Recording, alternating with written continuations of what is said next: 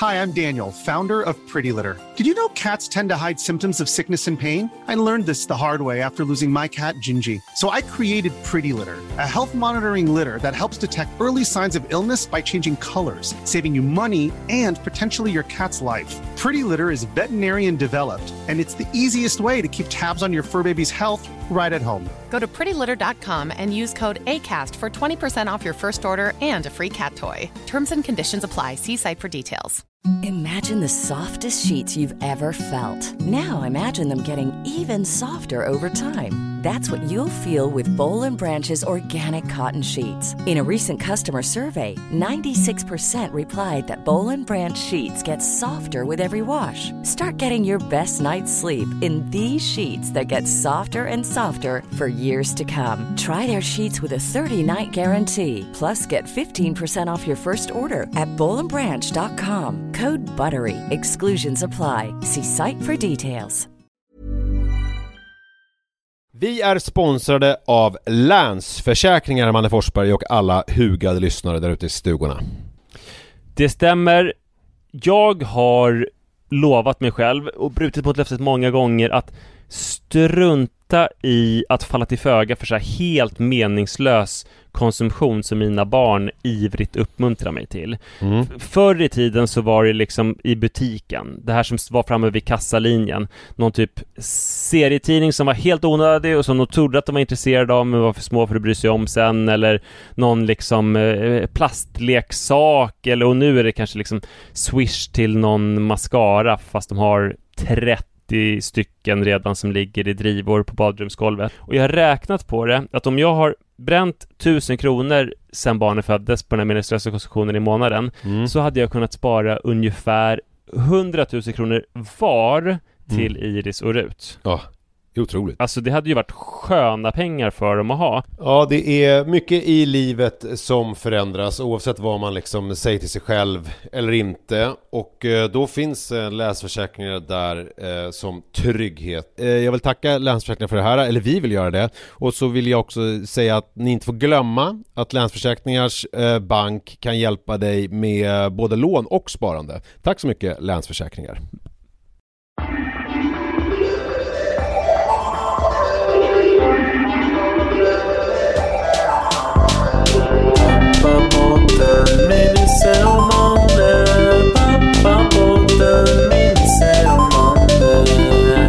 Hej och välkomna kära lyssnare till Pappapodden avsnitt nummer 13.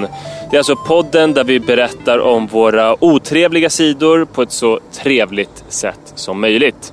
Jag heter Manne Forsberg. Undrar ni då kanske? Ja, jag heter Manne Forsberg. Och vad heter du? Jag heter Karl Pettersson. Nej, det gör jag inte. Jag heter Nisse Edvall.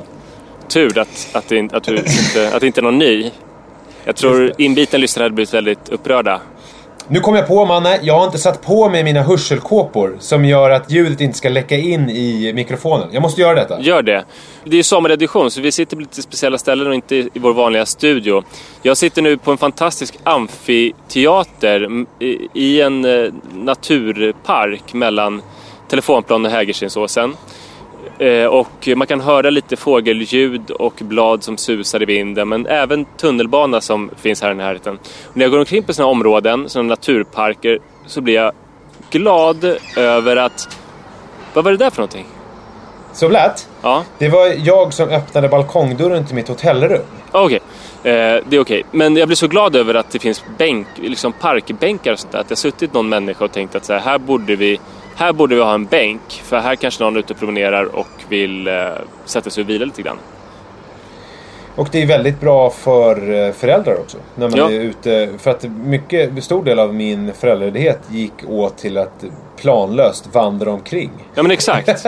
Och då är det bra att kunna ta en paus ibland. Visst älskar man att det har suttit en person liksom vid ett skrivbord och sett en karta framför sig. Så, men här är en backe, efter den borde det verkligen vara en bänk och sådär. Jag är ju i Göteborg och jobbar och sitter nu på ett hotellrum. Så att det man har i bakgrunden nu, det är en spårvagn som kör förbi. Jag sitter och har ett torg framför mig som jag tror, jag tror att det heter Drottningtorget. Ja, men det finns ett som heter det. Det var härligt med lite lokalfärg då i form av spårvagnsljud. Ja, och hos dig hörde man lite tunnelbanor ibland kanske? Ja visst. Visst är det så? Då blir det framsidan mot baksidan. Och så får man själv lägga en värdering i vilken sida som är vilken. Det finns ju det här klassiska skämtet som jag tror Andres Lokko så kom på. Eller hela Killinggänget när de åkte till Göteborg. Och innan de gick av så sa de, och kom inte ihåg nu att ställa tillbaka klockan 5 år. Just det. Men till alla våra lyssnare på västkusten ska jag säga att jag tycker att det där skämtet, det känns väldigt daterat. Ja, nej, jag ställer mig inte bakom det på något sätt. Jag har lite grejer som jag vill berätta för dig, Manne. Bland annat, och för er som lyssnar då. Bland annat så, jag jobbar nu med en person som kände dig som barn. Ja, jag vet ju vem det är. Mikael Hage. Precis. Fantastisk man. Ja, men jag ska försöka återberätta den här historien som han berättade om dig när du var liten. Men det är möjligt att du får liksom fill in on the details. Om jag kommer ihåg det här. Men det här är intressant för att det är återigen ytterligare en pusselbit till mysteriet Manne Forsberg. Eftersom vi har ju redan tidigare fått reda på att det bara finns, vad var det nu, 2 bilder på dig fram till 4 års dag. Ja, men jag det här tror jag lägger gärna pusslet. Ja, det här är någonstans i de faggorna, eller lite tidigare ska jag tippa på. Jag vet inte exakt hur gammal du är, men du är väldigt liten i alla fall. Och det är din pappa som kommer upp på något vis i vardagsrummet. Han har på något vis fått en stor chokladask. Ja! Ringer en klocka här? Ja, den här vet jag vad det är. Och sen så på något vis så kommer han in. Och sen så, jag vet inte hur mycket av chokladasken som är borta. Men du sitter i alla fall väldigt chokladig runt munnen. Och ser väldigt nöjd ut i soffan. Och han frågar vad du har gjort eller någonting. Men då säger du något väldigt lillgammalt. Och det är det här jag inte riktigt kommer ihåg. Kommer du ihåg det? Han säger, vad äter du för någonting? Och då sa jag, inte choklad i alla fall. När jag var i 3-årsåldern. Men jag tror egentligen så jag var under ett bord. Och det här var tidigt på morgonen, kanske vid liksom 6-tiden. Så jag hade gått upp själv och hittat en chokladask. Och liksom hade choklad överallt. Men hur är det nu? Nej, det är löjrom du är allergisk mot. Det är inga liksom nötter och sånt. Nej, choklad funkar. Så det var inga problem på det sättet. Men jag minns Mikael Hage att han tog mig till en strand när jag var kanske 3 år. Och det bestående minnet av det att vi drack Dr. Pepper. Oj, det måste ha varit ovanligt då. Ja, det var det verkligen, var så speciell smak. Och det var ju först kanske sen i 15-årsåldern som jag insåg vad det var jag hade druckit. Jag drack den någon gång då i 15-årsåldern och det blev en stark madeleinekaka och jag slungades tillbaka till den här fina promenaden med den utmärkta mannen Mikael Hage. Har du sagt åt honom att lyssna på det här? Att han kommer figurera? Nej, men nu känner jag att jag måste göra det. Han delar ju också mitt skointresse. Ah. Vi jobbade i ett projekt förut och vi sa att om det här projektet blir otroligt framgångsrikt då ska vi åka till London tillsammans och göra bespoke-skor som ju kostar kanske 20 000 och uppåt. Alltså handgjorda för ens fötter. Men det blev inte så framgångsrikt så att vi kunde kosta på oss det. En annan grej som har kommit till oss mejlledes. Jag ska passa på att be om ursäkt för att vår aktivitet på Facebook är så ytterst sporadiskt. Men jag vill ursäkta detta med att det är semestertider. Och att vi lägger allt vårt krut på att göra podden nu. Och lägger allt annat åt sidan så att säga. Så det här är liksom semesteredition. Men jag läser i alla fall allt som skrivs där. Det är bara att jag inte orkar svara. Men det kanske jag kommer göra sen. Det kan svänga fort. Men jag tänker vi brukar ju lägga upp så här nu på måndag och kanske någon liten trailerfilm och det brukar vara lite såna här saker. Det finns inget sånt just nu. Nej. Hur som helst, vi har fått ett mejl från en tjej som heter Eunice. Och jag tycker att det här är så gulligt, det här mejlet. Så att jag läser upp det. Jag vet inte riktigt varför hon har mejlat oss. Och jag vet inte riktigt vad ni som lyssnar ska göra med den här informationen. Men jag tycker att det var så gulligt så jag vill ändå läsa upp det. Okay. I sin helhet, det var ganska långt. Nej, jag har liksom klippt ut den lite. Ja, bra. Mitt namn är Eunice och jag arbetar med PR för Special Olympics. En idrottsorganisation för ungdomar med en utvecklingsstörning. Inom Special Olympics kan man tävla i en mängd olika idrotter. Men jag kontaktar er på grund av vår uppvisningsmatch i Unified Fotboll den 3 juli klockan 12.00 vid Paviljongsplan i Visby. Så att det här låter ju väldigt, väldigt spännande. Så alla som är i Visby, det är ju Almedalsveckan då. Så alla som är i Visby på Almedalsveckan måste ju gå dit och kolla på den här matchen. Vilket datum och vilken tid var det nu då? Men det sa jag ju, Manne Forsberg. 3 juli, det är en onsdag, klockan 12.00. Ja, 3 juli. Ja, men det är ju 2 dagar efter att podden läggs upp då. Just det. exakt. Så i övermorgon för er som lyssnar, så bege er till Visby, köp en baguette och kolla på Unified Fotboll. Men det är också så att du kommer ju ha ett Almedalsseminarium. Är det efter att podden läggs upp också, så att våra lyssnare kan gå och ta lite på dig och ställa frågor? Ja, precis. Fredag 5 juli kommer jag finnas tillgänglig för allmän beskådan på morgonen i ett frukostseminarium som jag gör tillsammans med RFSU och UR om sexualupplysning.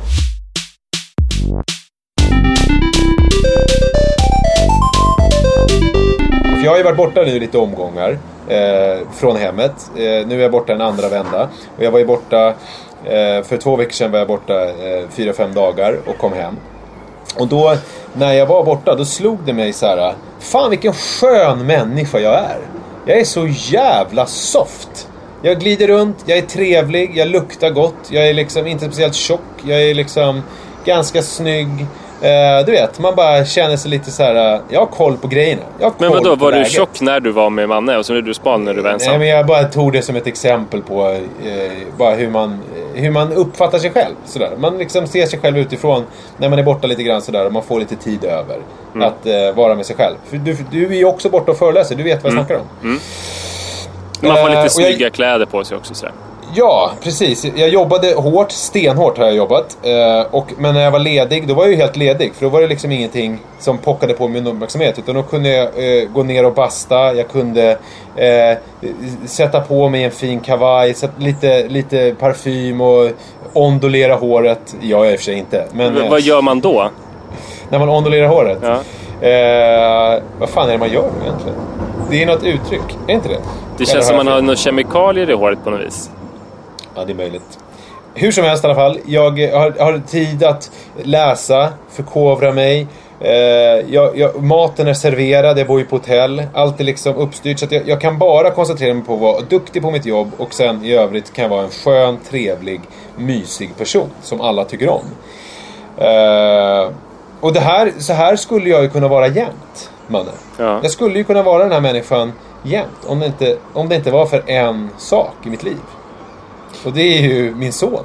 Fast jag är lite... Ja, det var inte så snällt sagt. Men du är lite tveksam till det påståendet ändå. Jag får redan hugga där för att du är väl så himla trevlig för att det är en kontrast mot hur det är annars. Om det här var... Så här upplevde du väl inte tillvaron innan du hade barn hela tiden? Fan. Kanske är det så. Jag glömmer att jag sa det och gå vidare, förlåt. Nej, men det är intressant att du säger det så. Men jag tror... Nej, men det kanske är att ångesten är alltid någonstans. Vilar alltid någonstans. Men det är i alla fall, det blev väldigt konkret här nu när jag kom hem. När jag hade varit borta och kunde vara så här sval och gå runt och lukta gott. För då, när jag är med mitt barn, så förvandlas man till en tråkjävel. Alltså det är svårt att gå runt och vara så här sval och lukta gott och vara gullig när det i stort sett enda man hör är: får jag läsk och glass och paj samtidigt innan maten? Nej, det går inte. Och så ett utbrott på det. Och sen så har man ditt liksom utbrott eller Mannes? Nej, Mannes utbrott. Alltså att han inte får det han vill ha, så att säga. Ja. Det här utgår ju nu från när vi är på landet. Alltså att så det är lite landet orienterat. Får jag åka i bakluckan när vi ska äta lunch till stranden? Nej, det får du inte göra. Och så ett utbrott på det. För att det är ju helt absurt. Det är klart att han inte får åka i bakluckan på en stor väg. Nej, naturligtvis inte. Bara inte får han åka på en liten väg i bakluckan? Han har fått göra det på grusvägen som är på precis vid tomten. Och du kommer ihåg, du har ju varit där. Ja. Kör ner på en liten grusväg. På den liksom fram tillbaks mot vändplan. Samma grusväg och samma vändplan där du gjorde en ganska dramatisk krock. Men då var man inte i bakluckan. Tycker du att det var dramatiskt? Jag vet det. Det finns då, alltså på så här dramatiska krocklistan så är det sant att den kanske inte är så jättehög. Det finns ju krockar där det är många inblandade. Den här nu för ett halvår sedan när det var så här 200 bilar och sådär som var inblandade på en motorväg. Din krock var att du skulle backa lite snyggt, lite så här fort machoaktigt och då körde in i träd. Så, jag tänker också på den här krocken med hon busschauffören som tryckte på gasen istället för bromsen vid Slussen. Just det. Den är också lite mer, nu gick det ju bra för alla inblandade, men det var ju också lite mer lite mer drama. Ja, det är sant. Men han säger saker också som så här: får jag kasta sten på gräsmattan? Nej, det får du inte. Det är en gräsmatta. Stenen ska inte vara där. Och sen så ett liksom utbrott på det.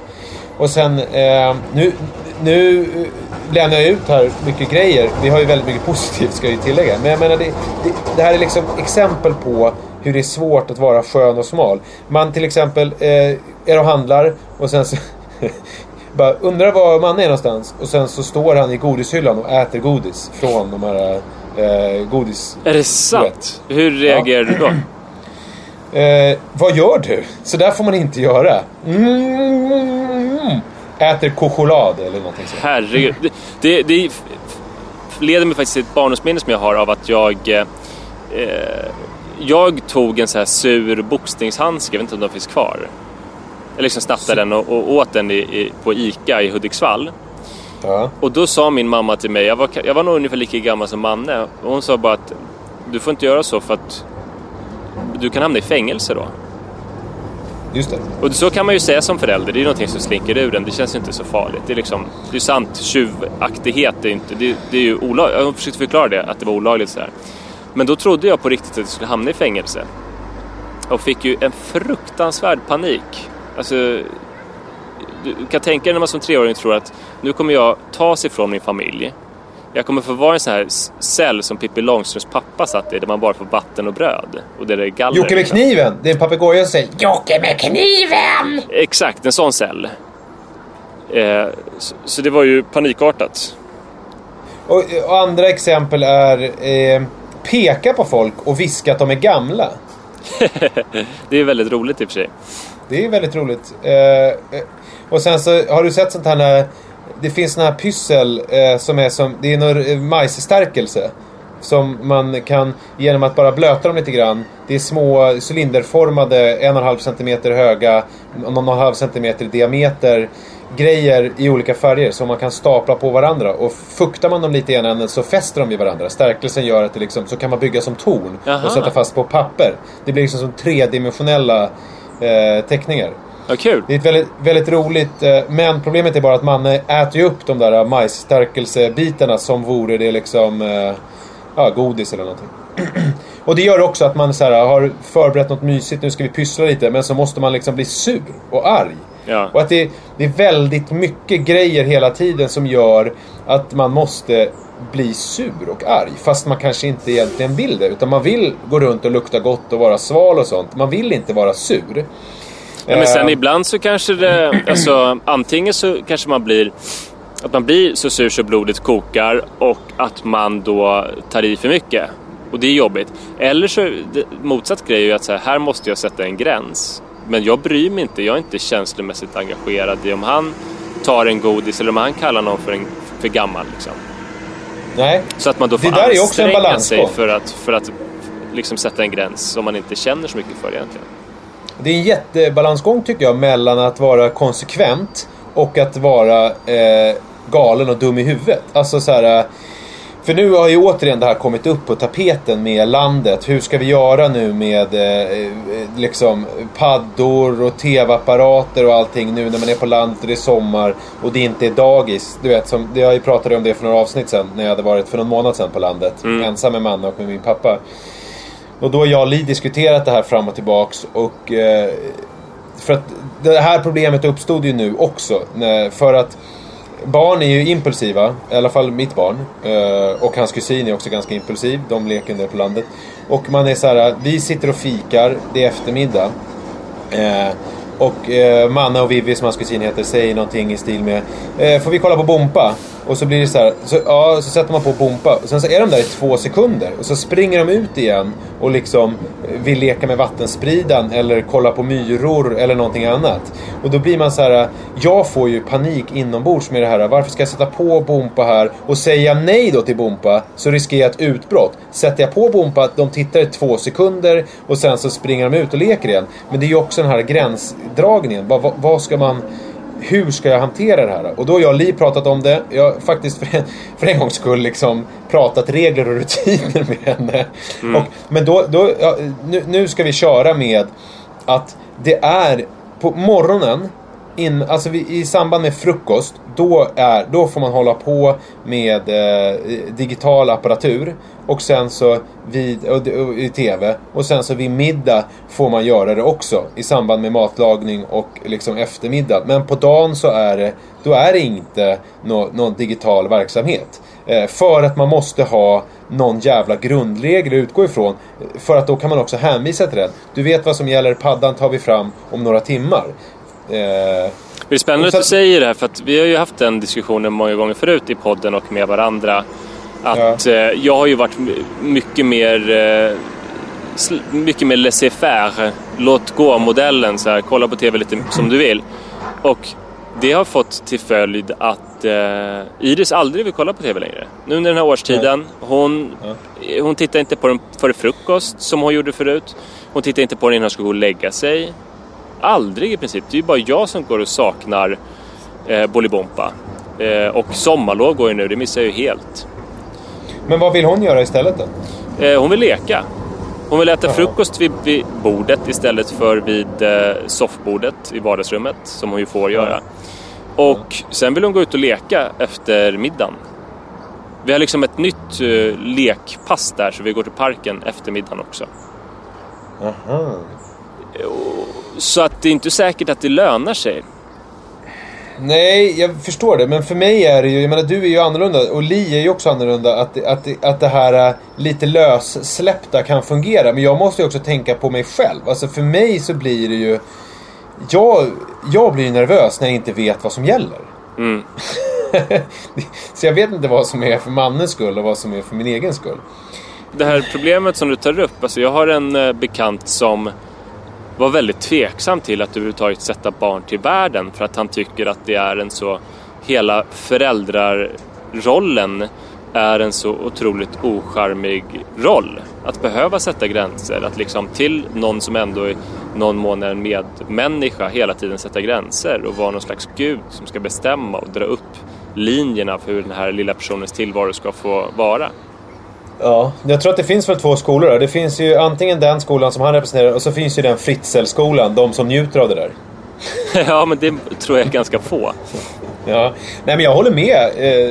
Det här var liksom inte någonting riktigt som jag reflekterade över innan jag blev pappa. Men just det där att det är jag som ansvarar för till mångt och mycket den här personens värderingar. För att jag menar, nu gick ju det där läsa-affär-exemplet bra nu med Iris. Men jag har ju svårt personligen att tro att en sån låt-gå-uppfostran är perfekt i långa loppet. Jag tror ju att någon typ av styrsel och sådär måste man ju ha liksom.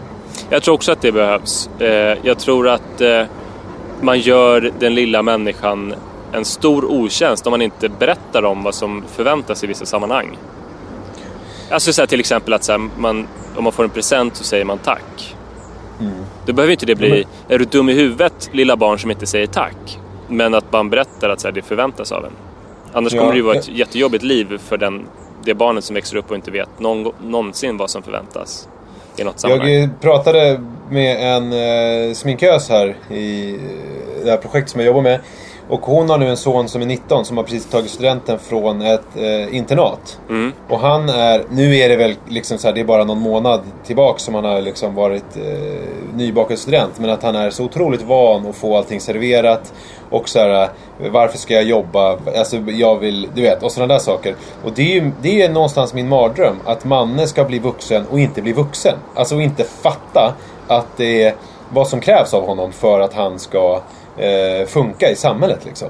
Och där ligger det ju mycket på mig ändå att inte alltså det här att uppmuntra sitt barn till att tro på sig själv, men samtidigt inte uppmuntra sitt barn till att tro på sig själv så mycket att han inte kan förstå att det finns andra människor, att han är en del av någonting större och får en liksom någon typ av skev verklighetsuppfattning som sen kommer ligga honom i fatet när han kommer ut i det verkliga livet så att säga. Men sen också att ge honom uppgifter.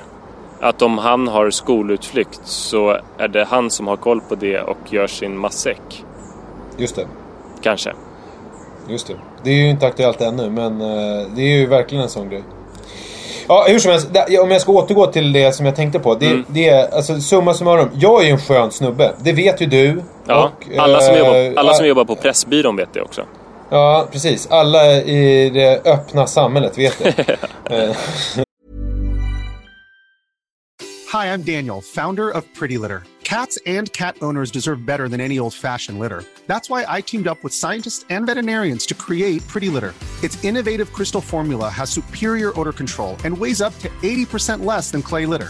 Pretty Litter even monitors health by changing colors to help detect early signs of potential illness. It's the world's smartest kitty litter.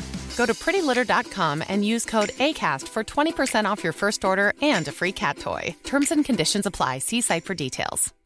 Imagine the softest sheets you've ever felt. Now imagine them getting even softer over time. That's what you'll feel with Boll & Branch's organic cotton sheets. In a recent customer survey, 96% replied that Boll & Branch sheets get softer with every wash. Start getting your best night's sleep in these sheets that get softer and softer for years to come. Try their sheets with a 30-night guarantee. Plus, get 15% off your first order at bollandbranch.com. Code BUTTERY. Exclusions apply. See site for details. Men du vet så här, nu är det här ett drastiskt exempel, men så här, misshandlande män som misshandlar sina hustrur. Du vet det klassiska "You made me do this". Det är alltså så här, det jag är rolig. Jag är en crazy guy, jag är en skön snubbe. Varför vill min son göra mig till en tråkjävel? Ja, så du tänker en liten twist att du... Okej, jag förstår. Jag hoppas alla andra gör det också. Ja, varför vill han att du ska göra det? Nej, men det, alltså tror du att han har en agenda eller tror du bara att han är ett litet barn? Nej, men jag tror att han kanske vill få... Han vet att han kan nästan få det att flippa. Att det var nära när du ropade mackfitt och sådär. Så han tänker att om du flippar så fullständigt så att du hamnar i fängelse, så blir han ensam med liv och får hela härligheten, får den bästa platsen vid matbordet och sådär. Men du, alltså, jag tror ju inte det här på riktigt att han vill det, utan jag tror att det är en fas som barn går igenom. Han märkte ju att alltså, det är ju konstigt för honom att han fick åka i bakluckan en gång men inte får göra det alltid. Och det är konstigt. Nej, men jag har ju klargjort för honom. Det här gör vi här på grusvägen. Det är alldeles för farligt att göra på stora vägen. Men ändå också uppstår ett problem. Men det som är konstigt med sånt här beteende av barn, jag tror alla barn håller på med det, är att de inte mer vill ha en härlig stämning. Att de inte kan känna att pappa kommer bli en tråkigare pappa om jag utsätter honom för det här. Exakt.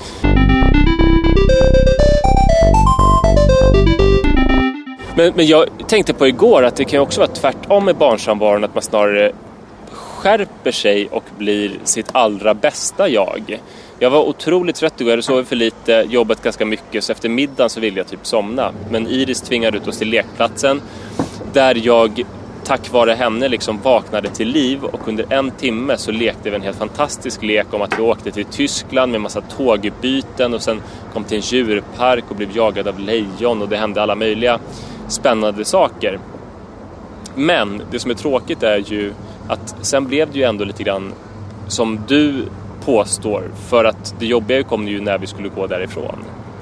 Just det. Från att ha varit lekande jämlikar så var jag tvungen att bli den här auktoritära första testaments guden. Men har du testat det här med tidtagning? Det funkar faktiskt fortfarande hyfsat bra med Manne. Det här med, nu gör vi det här i 3 minuter till, och när det låter så här, då är leken slut. Ja, jag gör det faktiskt, men jag räknar högt istället. Ja, hur går det då? Ja, det går bra, och det gick faktiskt ganska bra igår. Hon håller ju fortfarande på min napp, så jag lockade med den också. Så jag hade lite mjuka vapen. Är det fortfarande 3-årsdagen som är slutdatum för napp? Det blir brytpunkten. Ja, inte 3-årsdagen tror jag, för det känns lite väl taskigt med dagen efter. Ta ut den på morgonen. Ja, precis. Grattis födelsedagen, plopp. Nu är det game over. Nej, det får bli nog 3 år och 1 dag. Men vi har haft det besvärligt nu i veckan. Du vet ju att jag har blivit ombedd att göra en artikel för tidningen Mama. Det är ett runda bordsamtal med några kända pappor Är det hemligt vilka det är, eller? Nej, det är det inte. Det är Martin Rolinski, sångaren. Gustaf Fridolin. Jag kan säga om Martin Rolinski. Jag har intervjuat honom en gång. Och vi pratade det var i radio. Så i varje låtpaus så pratade vi bara tennis. Han är ju fruktansvärt duktig på tennis. Han var ju liksom på någon strax under elit ganska länge. Ja, han är jättebra. Och jag tror han spelar mycket fortfarande. Ja, det lät så. Och så var det Gustaf Fridolin, politikern. Och så var det Kristoffer Kras som är författare och kommer med sin andra bok nu i höst. Vad har han skrivit för bok? Jag känner inte till honom. Den första hette Svenneskräp och är en framtidsdystopi som utspelar sig i förorten. Okej. Jag har inte läst den än, men jag ska göra den nu i dagarna. Den verkar väldigt, väldigt spännande. Det är också den första ljudboken som har funnits på Spotify. Ken Ring var inläsare, så det verkar också lockande. Men det där med att Spotify ska ha ljudböcker, jag läste ju det var ju DN hade ju en lång grej om Spotify för några veckor sedan.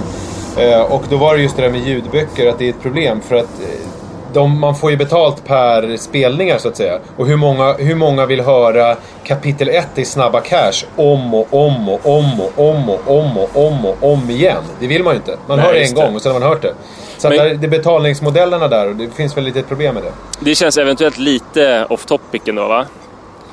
Ja, men jag vill ändå ta upp det. Ja, men det är klart du ska få göra det. Och när du pratar med Kras nästa gång så kan du berätta detta för honom. Kristoffer Kras. Jag ville fråga honom hela tiden om folk ofta säger inget kalas utan kras till honom. Men det kändes som man säkert har fått den frågan så mycket så att jag vågar inte. Men det här var ett samtal som... Du kan ju säga till honom att han ska lyssna på Pappapodden och inte berätta varför. Och gärna 25-30 eller hur länge vi har hållit på minuter in så kommer ju den frågan komma till honom indirekt. Och om du hör det här nu, Kristoffer Kras, så kan du gärna få mejla svaret. Det finns ju en låt, men jag vet inte om det Fattar du eller basutbudet Äntligen löningshelg där de rappar just det här. Inget kalas utan kras. Kanske var det Kristoffer som de syftade på. Men det här var ett samtal då för mamma som jag skulle leda men samtidigt var en slags deltagare. Det skulle handla om 80-talistpappor. Vad är vår roll? Skiljer den sig på något sätt från tidigare generationers papparoll? Och det skulle då vara en fotografering i en studio. Vi skulle ha med oss våra barn. Kristoffer har 2 barn, jag har ju 2 barn. Martin har 2 barn och Gustav har 1. Och det här var någonting som jag var otroligt nervös inför. Dels för att jag hade en slags ansvar. Det fanns ingen stylist med. Jag hade behövt din fru, Li. Och det fanns inte heller någon från tidningen med. Så att jag var ju på något vis... Men vänta, var inte det här en ganska stor grej? Varför fanns det ingen från tidningen med? De hade gett... Jag vet inte varför. De hade gett instruktioner på telefon. Så att fotografen var väl informerad om vad jag skulle göra. Men det kändes ändå som att jag hade någon slags ansvar och inte visste vad det bestod i. Och jag skulle... Men då var det inte några omslag eller något så, utan det ska vara in i tidningen. Jag trodde ett tag att det var omslag, men sen fick jag reda på vad fotografen att de bara har mammor på omslaget. Ja, för det verkar helt stört att de inte har med en stylist eller någon från tidningen om det skulle vara ett omslag. Jag tycker det verkar konstigt att det även i det här fallet inte är med någon från tidningen. Men det var ju också, då undrade jag så här, för jag minns fotografering som vi var på, där Liv var stylist och våra barn fotograferades. Då hade hon ju fixat så här Tom och Jerry-kex och så, och ballonger. Ja. Och jag undrade om jag skulle göra det, men då sprang faktiskt Sara som var med, min fru, och gjorde det. Ja, just det. Det var väldigt snällt. Men jag var jättenervös. Tom och Jerry-kex till barnen alltså? Ja, exakt. Jag var jättenervös för jag var ju en slags värd. Men det var också så att vi skulle fotograferas med våra barn. Och det är ju svårt liksom. Jag oroade mig mest för Rut. Att hon skulle börja gallskrika och sinka oss. Jag var ju däremot rätt lugn med att det skulle gå bra med Iris. Eftersom hon brukar gilla att stå i strålkastarljuset. Och eftersom hon, i alla fall min åsikt, är en otroligt öppen och charmig och oblyg person. Men när vi kom dit så... Hon har ett väldigt smittande skratt, din dotter också. Din äldsta dotter. Precis. Men när vi kom dit så visade det sig att hon bara ville vara i min famn. Iris? Ja. Alla andra barn, de sprang omkring, var sociala, lekte med de här ballongerna. När folk skulle gå in och sminkas, då kunde de säga, Martin kunde säga, kan du kolla till mina barn bara? Det var inga problem, de lät honom gå iväg och de fortsatte leka och sådär. Iris, hon ville liksom krypa innanför. Men vänta, vem var det som sminkade? Det fanns en sminkös. Det fanns en sminkös som hette Petra. Okay. Som var väldigt, väldigt duktig. Ja. Men så det här var ju märkligt. Folk försökte ju prata med Iris. fråga olika saker. Iris ville följa med in till sminket och sminkösen frågade hur gammal är du? Det ville Iris inte svara på, utan hon liksom kröp in bakom mina ben när hon fick den här frågan. När hon väl sa saker så var det, och hon pratar ju bra också, vilket jag är så stolt över och vill visa upp på ett otroligt fjantigt sätt. Men då började hon prata med bebisröst och bebisspråk. Så hon sa napp, sådär. Och det här var ju jobbigt för mig. Jag vill ju alltid visa upp henne i alla sammanhang, att folk ska förstå hur fantastisk hon är. Så när vi började fotograferas och jag satt med Iris på mitt vänstra knä och Rut på mitt högra. Rut skötte sig exemplariskt, som tittade in i kameran. Jag tror till och med hon log. Iris fick för första gången sedan hon var 1,5 år fick hon en mammighetsattack.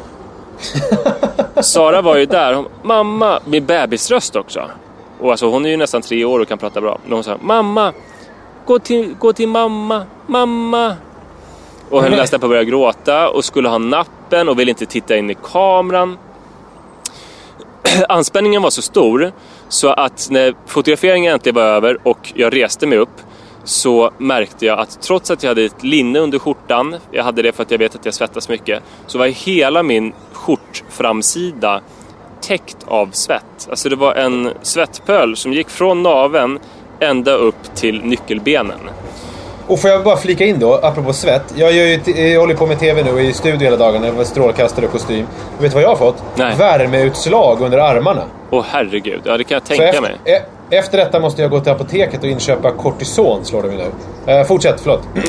Ja, det var nära för mig också. Och fotograferingen sinkades ju dels av att Iris inte var så känslig, men också att jag svettade så mycket i ansiktet så att sminkösen hela tiden var tvungen att avbryta fotograferingen för att pudra till mig och så att torka bort svett. Jag kunde inte själv så att torka bort svetten heller, eftersom jag hade ett barn i varje hand. Vilken panik! Ja, det var total panik. Alla andra barn skötte sig ju exemplariskt, så det var kul och de var liksom öppna och sådär. Och förutom att det var tråkigt att jag inte fick visa upp hur fantastisk Iris är på alla sätt, så måste jag framställa lite konstigt inför mina samtalsgäster, alltså Martin, Kristoffer och Gustav. Alltså här är en pappa som väl håller lite hög profil då, eftersom han ska skriva den här artikeln.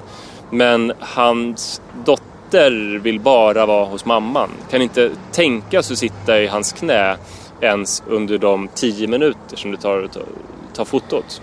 Men det här var ju bara din skalle som det hände. Så de sa ju ingenting, eller antydde väl ingenting? Jo, de sa, vad är det där för jävla dotter du har? Hon verkar ju inte så kul. Sa Gustav Fridolin det? Ja, alltså henne får du skicka tillbaka till Kennen. Skaffa någon ny unge. Vad roligt om man skulle säga det, Gustav Fridolin. Jag har sett honom en gång på Hos i Hornstull. Käka kinamat med sin då gravida hustru. Jenny heter hon. Jag vet inte vad den informationen om den var. Men är han trevlig? Han är jättetrevlig. Alla de här är ju otroligt trevliga. Hörru, prata nu om fotograferingen. Vad hände? Nej, men det som hände, jag fick ju förklara sen så här, den här svettskjortan säger ju allt om den anspänning jag kände. Men jag kunde ju inte riktigt säga att, alltså det hade ju varit, jag kände att det hade varit fjantigt om jag hade sagt att det var tråkigt inför er att Iris körde den där mammighets- och prata bebisröst-grejen. Så det fick ju lämnas okommenterat ändå. Men det är ju en mognadsgrej tycker jag med att vara förälder också. Att ens barn är ju inte någonting som kan leverera på beställning. Och det faktum att personen i fråga inte kan göra det gör ju att man tvingas ha en väldigt ödmjuk inställning till det. Man kan inte, på samma sätt som man kan hävda sin egen förträfflighet i olika sammanhang, så kan man inte göra det på samma vis med sitt barn. I alla fall inte när det är närvarande. För att då kan man lita på att barnet kommer göra exakt motsatsen till det som man påstår att det kan göra, om du förstår vad jag menar. Ja, så är det alldeles säkert. Och precis, och det är svårt att visa de tricks som ens barn kan. Du vet, när barnet var litet och kunde peka på näsan på order, så hände det aldrig om man uppmanade barnet att peka på näsan inför någon som man ville visa upp det för. Nej. Men då är det bra med filmer, mannen. Då är det bra med filmer. Jag har en helt otrolig film. Filmer är ju såklart ett bra sätt. Men det finns ju olika slags föräldrar också. Det finns ju dels de föräldrar som är inkännande och empatiska, som i ett sånt sammanhang tänker så här: stackars Manne, vad jobbigt han fick det. Barn har ju olika perioder, olika faser. Det här var uppenbarligen en fas då hon var lite blyg, men det säger ingenting om hur hon är annars. Hon kanske är sprudlande och pratar fantastiskt bra och inte alls är mammig egentligen. Så finns det ju andra föräldrar, och jag tror tyvärr att jag är en sån, som är mer tävlingsinriktade i alla livets möjliga sammanhang, men då också när det gäller barn. Så att de känner viss tillfredsställelse när ett annat barn inte levererar, men när deras egna gör det. Ja, just det. Att de blir glada att, gud vad, den där ungen bjöd inte till särskilt mycket och den verkar bara vilja vara sin mamma, trots att pappan håller så hög profil och gör värsta mamma-artikeln. Att det blir någonting härligt som stärker en själv och ens eget charmiga och utåtriktade barn. Hur är du? Tror snarare, men jag tänkte det. Jag tror snarare, när vi åkte Gotlandsbåten nu senast, när vi åkte till ön, då åkte vi den lilla båten. Och för alla som åkt Gotlandsbåten vet att den lilla båten skiljer sig på många punkter från den större, bland annat genom att den är avsevärt mindre. Just det. Det finns mindre yta att vara på. Det finns en storleksskillnad mellan den stora och den lilla båten. Ja, som själva namnet implicerar på något vis. Men då fanns det som en litet soldäck där det var ganska avskärmat och det var väldigt det är väldigt mycket ljud, motorljud och vinden och sådär, så det gjorde att där kan man springa runt och skrika lite mer ostört som barn. Och då kommer jag ihåg, då lekte jag och mannen väldigt mycket och då spelade vi fotboll utan boll. Det var väldigt roligt. Alltså för det, liksom, vi sprang runt och låtsades hade boll. Och han säger alltid, vilket lag är du? Och då säger jag, men jag är AIK. Och då säger han så här, jag är London. Han säger alltid att han är London. Och så spelade vi fotboll utan boll. Och sen så utvecklades det till en lek där vi spelade fotboll. Han sköt ett skott, det blev mål, men han skadades. För han ramlade omkull och läkare var tvungen att tillkallas och man var liksom tvungen att vidta liksom medicinska åtgärder för att åtgärda hans problem. Och då var det någon annan förälder runt omkring. Och då känner jag mig ju uppfylld av det här, det är det som jag var inne på för 2 veckor sedan. Det här med att jag är duktig för att jag ger mig hän i leken. Ja. Och ser mitt barn och leker med barnet på dess nivå. Medan andra föräldrar mest sitter och stirrar på en bänk och så får barnen sköta sig själva. Så att jag är väl... men så där kände jag också igår när jag lekte att vi åkte till Tyskland-leken. Jag var liksom nästan inne i den. Den var engagerande och rolig för mig också. Men jag märkte att jag inte var helt inne i den när jag sneglade på andra föräldrar och tänkte att de måste ju tycka att jag är helt otrolig som leker så bra. Ja. Och vet du vad jag var med om på Gotlandsbåten när vi åkte den stora båten hem? Där kan vi inte utveckla så mycket som jag egentligen skulle vilja göra, men jag vill ändå berätta det. Vi hade stolar i försalongen. Jag vet inte varför vi hade beställt det, men det var den tidiga morgonbåten hem i alla fall, som vi åkte med. Och Manne hittade en kompis och de började leka lite och var ju inte speciellt högljudda sådär som man tänkte på det. Vi satt alla längst fram. Och sen så helt plötsligt så kommer det en kille som är i 25-30 och han är kolerisk. Och liksom, få tyst på ungen. Ungen måste vara tyst. Hör du vad jag säger? Ungen måste vara tyst. Vi försöker sova här. Och tittade på Manne och sa, tyst unge. Men han var nästan som att han var autistisk. Så jag blev ju mer orolig. Alltså det var ju liksom någonting så här. Det var väldigt obehagligt alltså. Så du hade blivit mer arg om man hade sagt, du, kan du få tyst på ungen? Är du snäll? Nej, det hade jag inte blivit. Men utan då hade jag ju så här.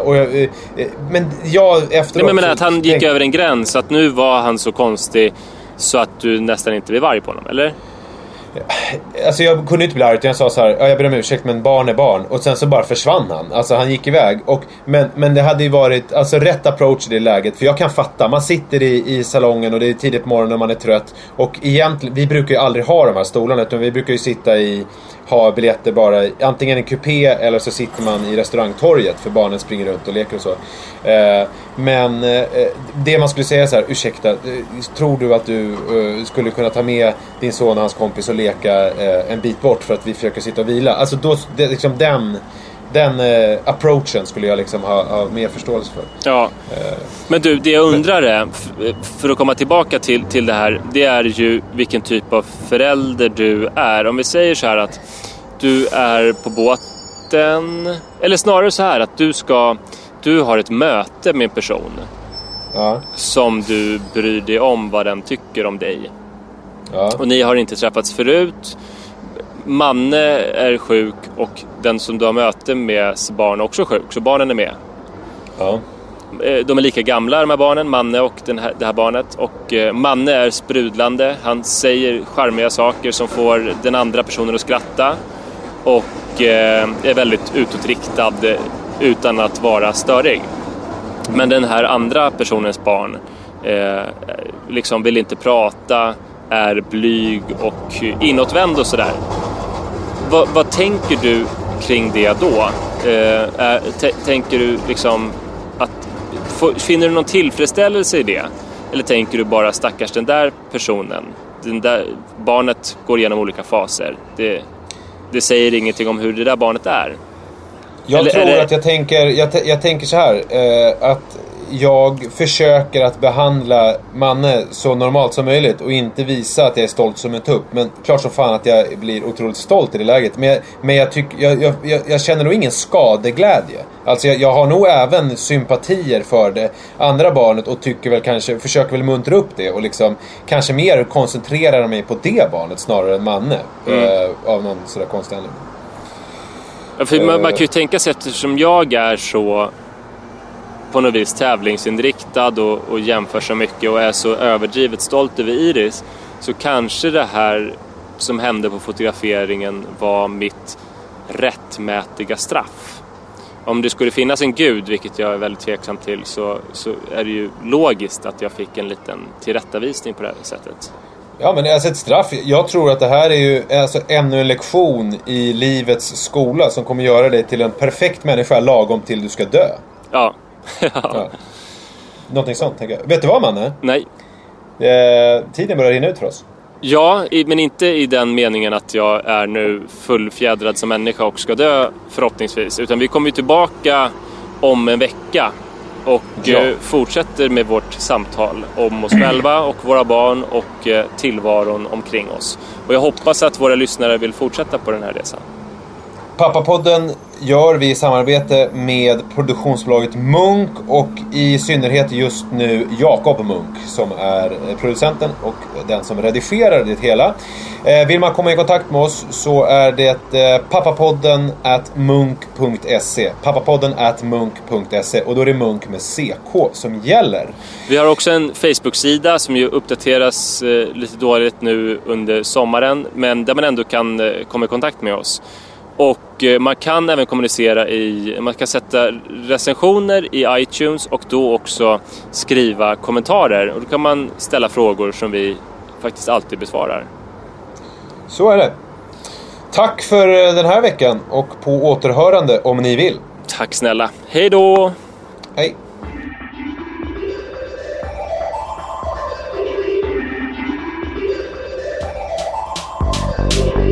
Pappapodden minns om Manne.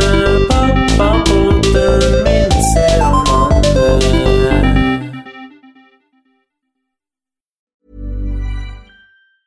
Mom deserves the best, and there's no better place to shop for Mother's Day than Whole Foods Market. They're your destination for unbeatable savings, from premium gifts to show-stopping flowers and irresistible desserts. Start by saving 33% with Prime on all body care and candles. Then get a 15-stem bunch of tulips for just $9.99 each with Prime. Round out Mom's menu with festive rosé, irresistible berry chantilly cake, and more special treats. Come celebrate Mother's Day at Whole Foods Market.